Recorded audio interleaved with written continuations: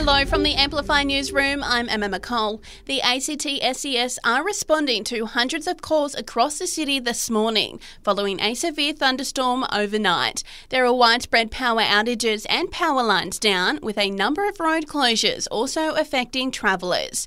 Evo Energy advises people to stay at least 10 metres away from fallen or damaged power lines and report incidents to 131093. A man and a woman are in custody after a boy was allegedly abducted from Coffs Harbour. The 2-year-old boy has been found safe in the Tenterfield area of the New South Wales North Coast. An Amber Alert had been issued just after 2 p.m. yesterday. Australia is set to have a smaller overall migration intake. The federal government is expected to make the announcement on Monday, with reducing international student numbers a key part of the plan. It says the government tries to ease rising pressures on infrastructure and housing. Locals are encouraged to take extra care in the heat today, with an expected top of 37 in Canberra.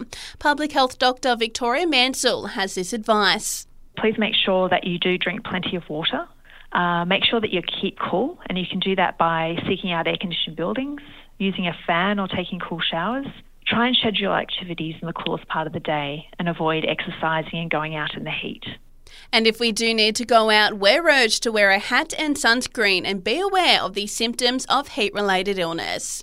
Hundreds of people are expected to flock to Stage 88 for Carols by Candlelight this evening. It kicks off at 6 p.m. with all of the classics like Jingle Bells and Silent Night, while a GoFundMe page has been set up to help raise money for running costs so it can stay a free community event. Canberra's top performing suburbs for this year have been revealed according to PropTrack. Randa saw the highest price growth, followed by Red Hill and Ainslie. Red Hill was Canberra's most expensive suburb at just over 2 mil, followed by Yarralumla at just over 1.8 mil, then Deakin at more than 1.7 mil. And research just released shows what Aussies really think about work Christmas parties. The study by job site Indeed reveals more than a third dread the event, while almost 2/3 feel obliged to go. And that's the latest in news. We'll have another update for you right here around lunchtime.